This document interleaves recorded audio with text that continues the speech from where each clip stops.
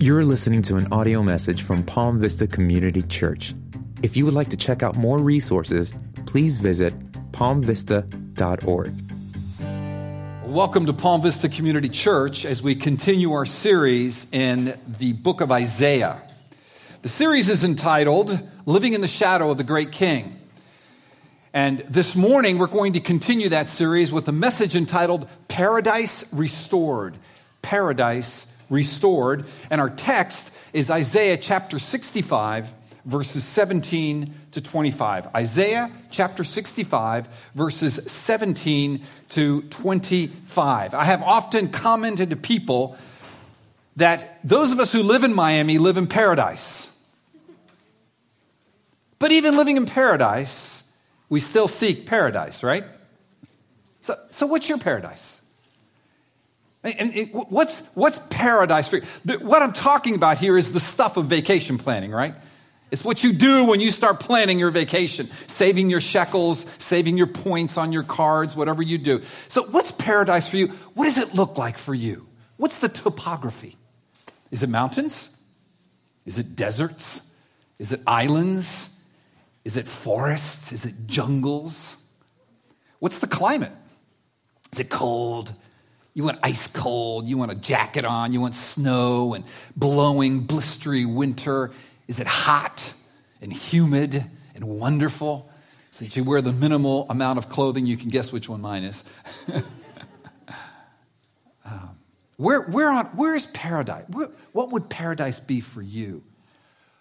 What would you do in paradise? You do know that in paradise, you will be working. You understand that, right? Yes. Let's have a Christian view of paradise. Let's not have a heathen view of paradise. God made you to work. Work was not cursed. The earth was cursed. Now, work was cursed, but work isn't the curse. Let me say it that way. That's a better way of saying it. Work isn't the curse. The earth was cursed. Work is a blessing.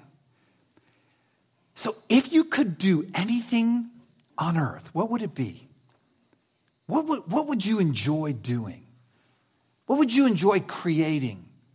God made you to create, to work, to oversee things, to have a project that you see through the end and it prospers and you see the fruit of it, the good of it. I know this sounds so silly, but I love mowing the lawn. I've always loved mowing the lawn. I mean, it's a secret. Not many people know this, okay? I love that feeling, right? When you're done mowing the lawn, you've edged it perfectly. It looks great.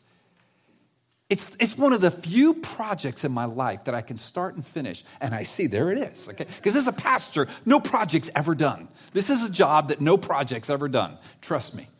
Just look in the mirror, because that's how it is. None of us are ever done. But I love mowing the lawn, right? What do you love doing? If you could do anything, what would you do? Anything. What would paradise be like for you? Now here's the question. Is God there? Is it a biblical view of paradise if I get to be where I want to be, in the climate I want, in the topography I want, to do what I want to do without God? That's not paradise. That's Disney.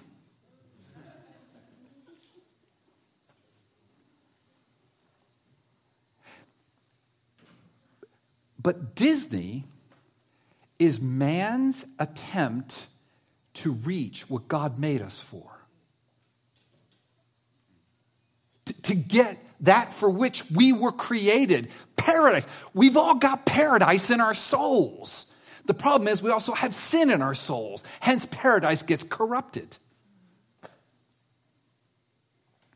See, paradise restored has to have it as its center a relationship with God that shines so brightly. I'm so much want to be with him and rejoice in him and be glad in him, and he's glad in me. And it starts there.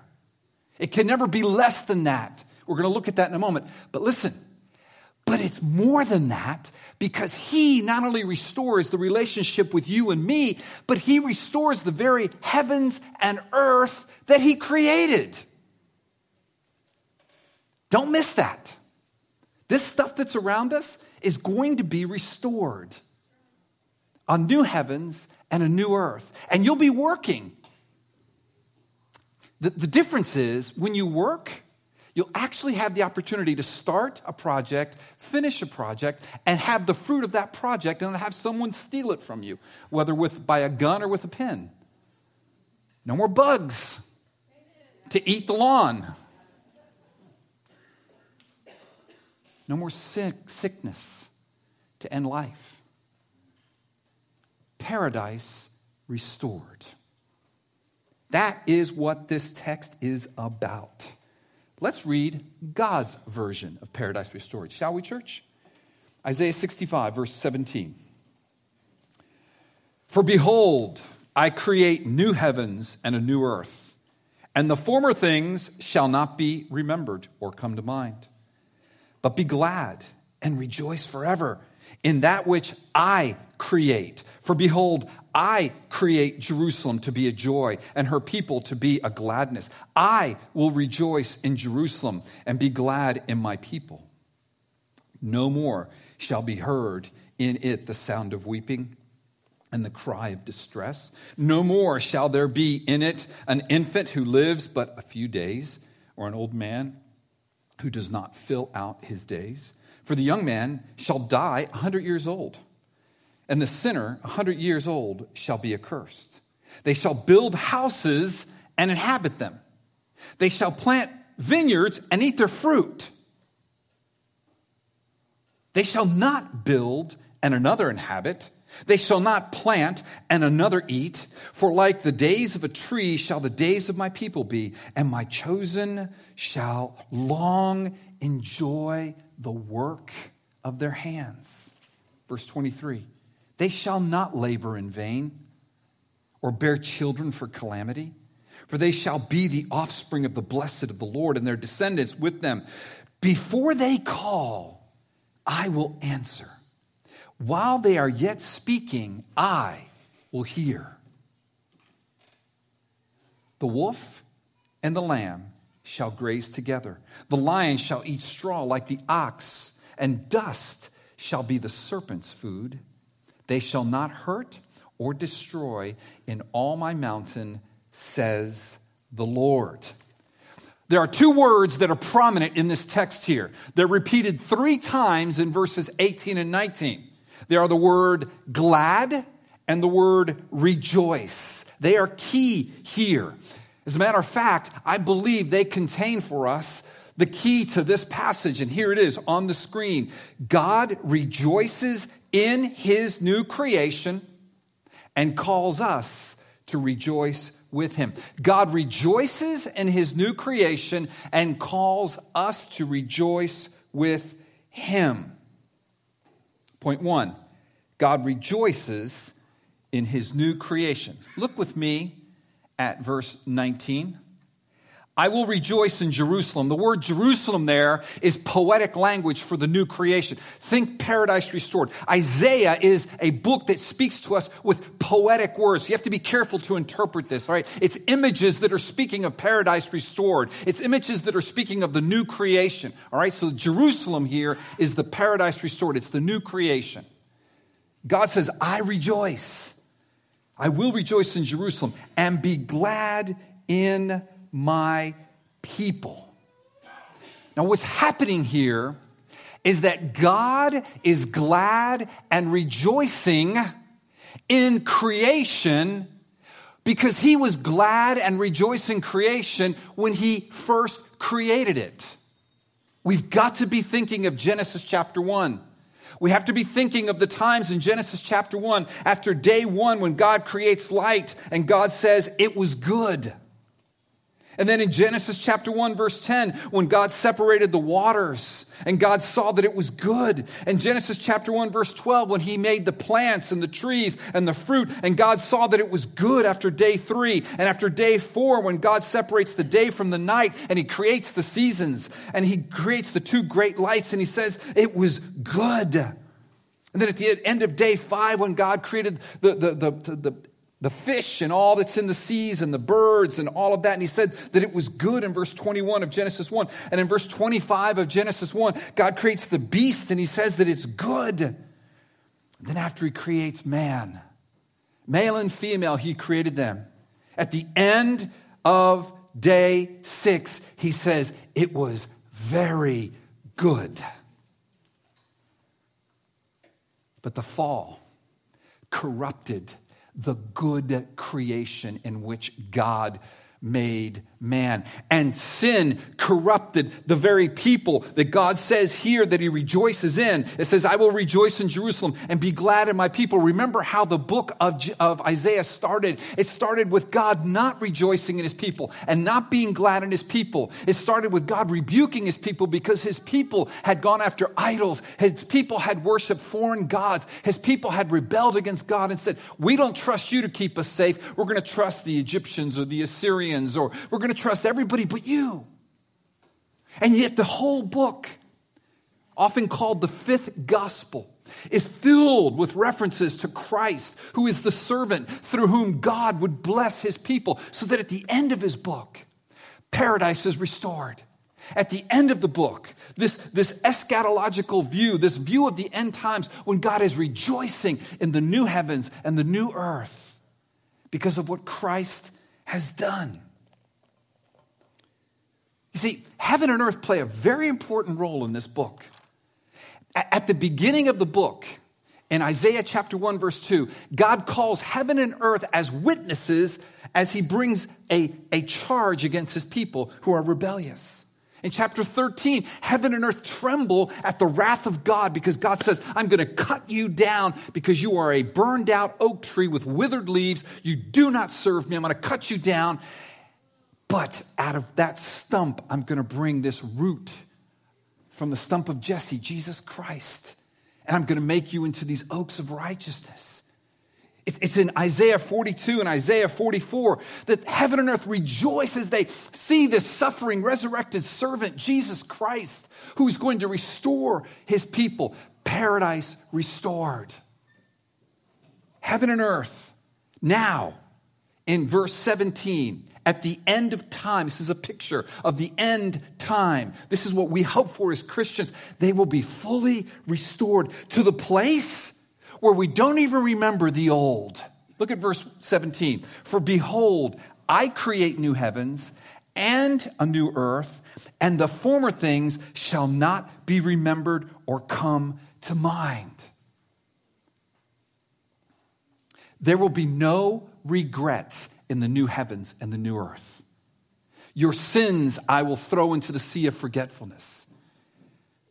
Now we're going to move past just the spiritual application of this into our lives, because oftentimes Christians miss that not only is salvation individual and of a people, salvation is of creation itself. We have to have a vision for the new heavens and the new earth, and we're going to get that here in a moment.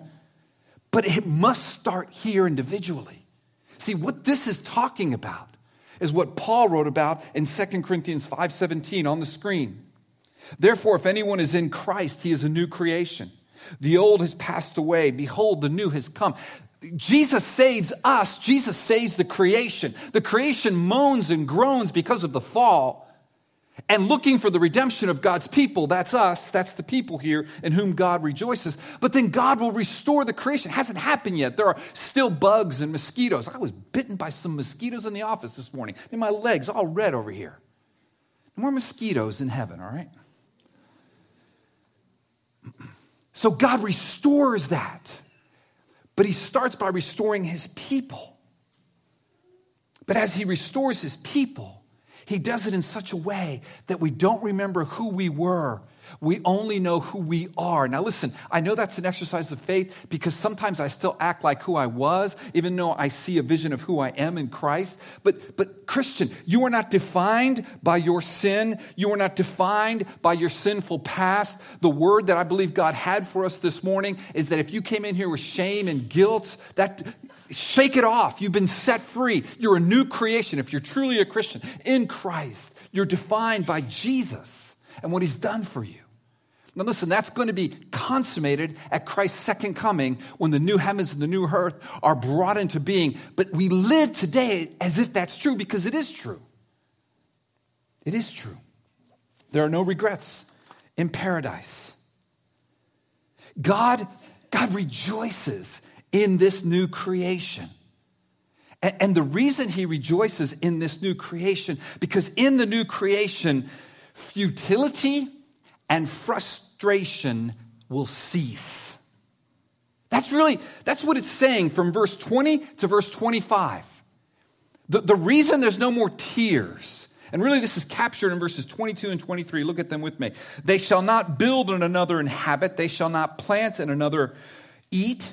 For like the days of a tree, remember this is poetic language, all right? For like the days of a tree shall the days of my people be, and my chosen shall long enjoy the work of their hands.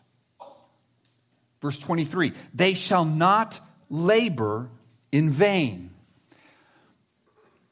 What this means is that in the new heavens and the new earth, imagine this, you've got enough time to do that project that you really want to do, the one you really want to do, the one that God put in your heart to do, the one that you've been too afraid to do, whatever it is, you've got the time to do it, and you finish it, and you do a good job. You're not rushed. You're not doing it because someone told you to do it. You're not doing it just to, as eyewash for your boss. You're not doing it, to impress somebody. You're doing it because God put it in your heart. You love doing it. What is it that you really love to do? And you have time to do it, and you do it well, and then you get to enjoy it forever. Forever. Imagine that. No frustration. See, the curse isn't work. The curse is the traffic jam on the Palmetto getting to work. You with me? Yes, I know. Sorry, Nick. It's the thorns, it's the thistles. I mean, I pray you really like what you're doing. That's not always the case, but there's something of God in that. There's something of the kingdom in that. There's something of the passion of paradise restored. We get little glimpses of it, don't we? When we do something well and someone can read that before couldn't read, or loves to read that didn't used to love to read, there's a little picture of heaven. It's like a little down payment, right? That's a blessing. The curse, though, is when someone takes that, or we build the business, and then someone passes some legislation or just steals it with a pen. Right? Okay. But the blessing is to work hard to build the business. The curse is that there's thieves out there. Either they break in and take all our stuff, or they take it through some legislation or whatever. Right? Okay. Where am I going with this? I'm not sure. I was building a business in my head all of a sudden.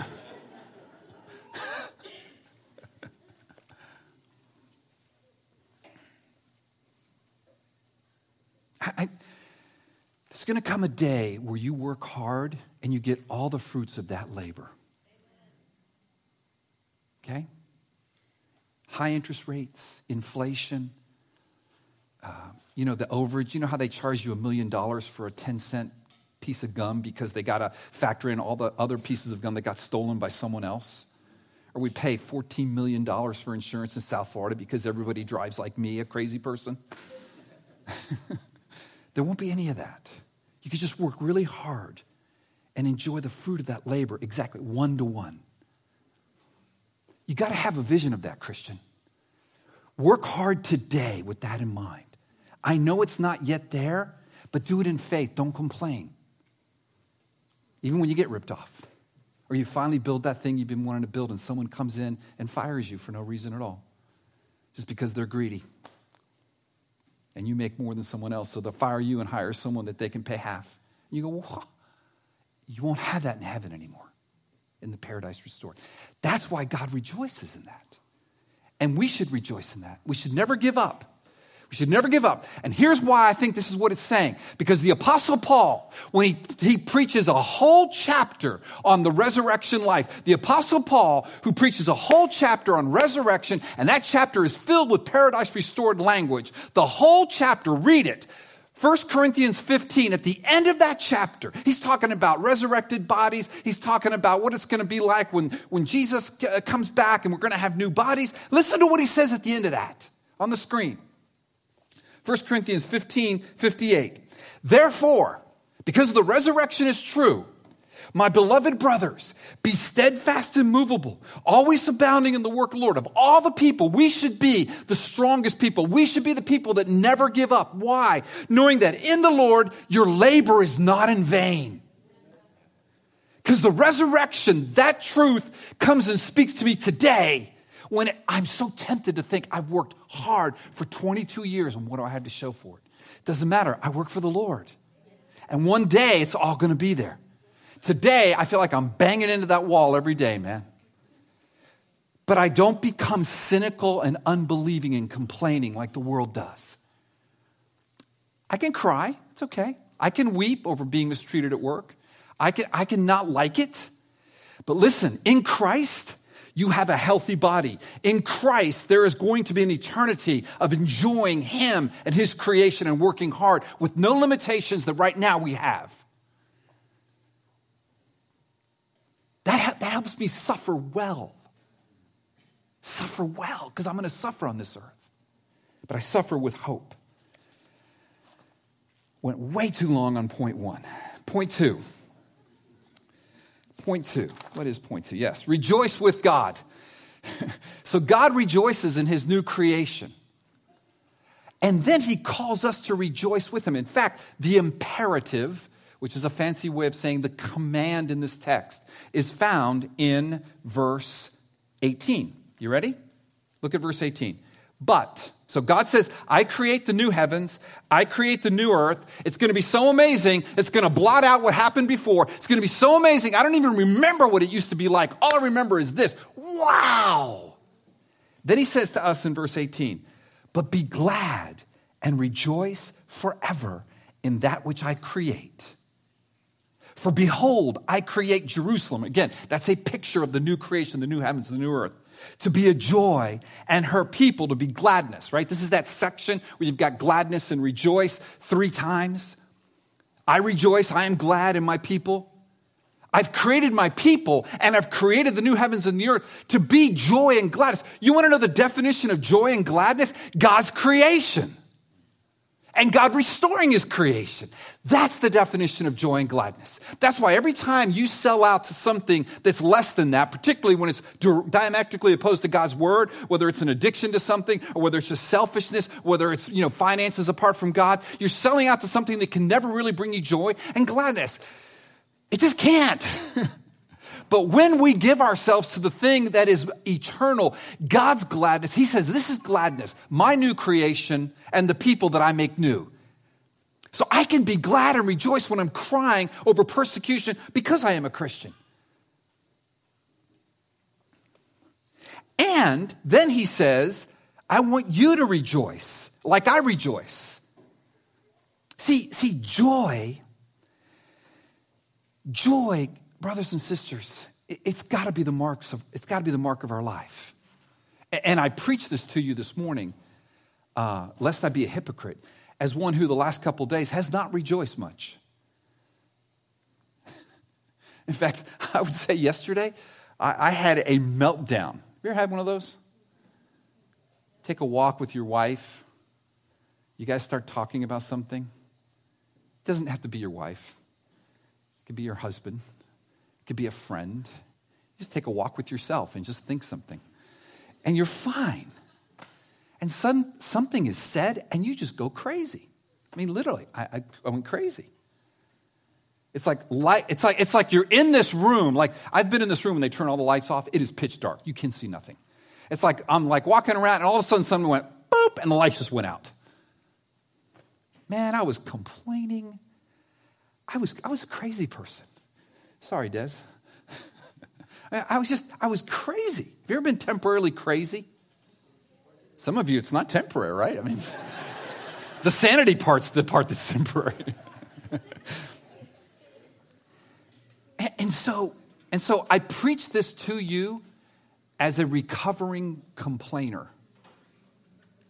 I preach this to you as a recovering moaner and groaner and just bleh, right? But I've got to preach to you truth. If you're a Christian, joy should mark your life.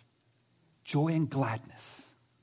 It doesn't mean you can't cry, because some of you have very sad circumstances right now. It doesn't mean you can't grieve. Go grieve. But grieve and cry with hope. Because there is a joy on the other side of the grief and on the other side of the crying. And some of the stuff that I was complaining about is really bad stuff. As a pastor, I get the privilege of hearing a lot of really bad stuff. And every once in a while, a button goes off and I went, the circuit breaker goes, and then eventually it gets put back in and we're good. But life at times can be hard, man. What's that song? When the bugs bite, when the bee sting, or when the dog bites, when the bee stings, when I'm feeling sad. Okay, yeah. Yeah, you know that one. But so what do I remember on that time? Not some vacation I'm about to take, some la-la land place where they're going to take all my money and I'm happy for like 10 seconds, then I got to drive home. I'm not thinking that place, okay? But what I'm thinking about is heaven, that forever and ever and ever, all those frustrations are gone. Jesus took sin, defeated sin, defeated death. He won the victory. He made me righteous. He's going to recreate this earth. I'm going to work hard, and it's going to be fun, and I'm going to enjoy it. And others are going to enjoy it, and it's not going to be selfish. That helps me when I'm suffering right now. That's all. So rejoice in what God's new creation is. And I believe that's the second point. Don't have time to go into all of the second point, but I just want to highlight a couple of things. Okay? You ready? I felt this for you who have children that don't know the Lord. I want you to look at verse 24. 23. They shall not labor in vain or bear children for calamity. Right? I mean, one of the biggest sufferings is a child that is born for calamity. Whether that's a sickness, whether that's walking away from the Lord, whether that's in some countries children are taken as in human trafficking, as sex slavery. I mean, you could fill in the blank what calamity would mean for you, right? For they shall be the offspring of the blessed of the Lord. That's Jesus. And their descendants with them. God said, I will bless the nations through a family, Abraham through you. Genesis 12. The Bible is all in this thing. This is Bible 101. This is gospel 101. This is the gospel. This is Jesus. I'm going to bless the nations through a family. This family, you. Oh, me, who's 100 and I don't have any children? Yes, you, because it's going to be supernatural. I'm going to give you that child. And then that descendant is going to create a bigger family. We're part of the family of God, and I'm going to rejoice in that family. And through that family, I'm going to bring the blessing to the nations so that we're part of the family of God, and we bring the message of God, the message of Christ. And it's a blessing. And God rejoices in us.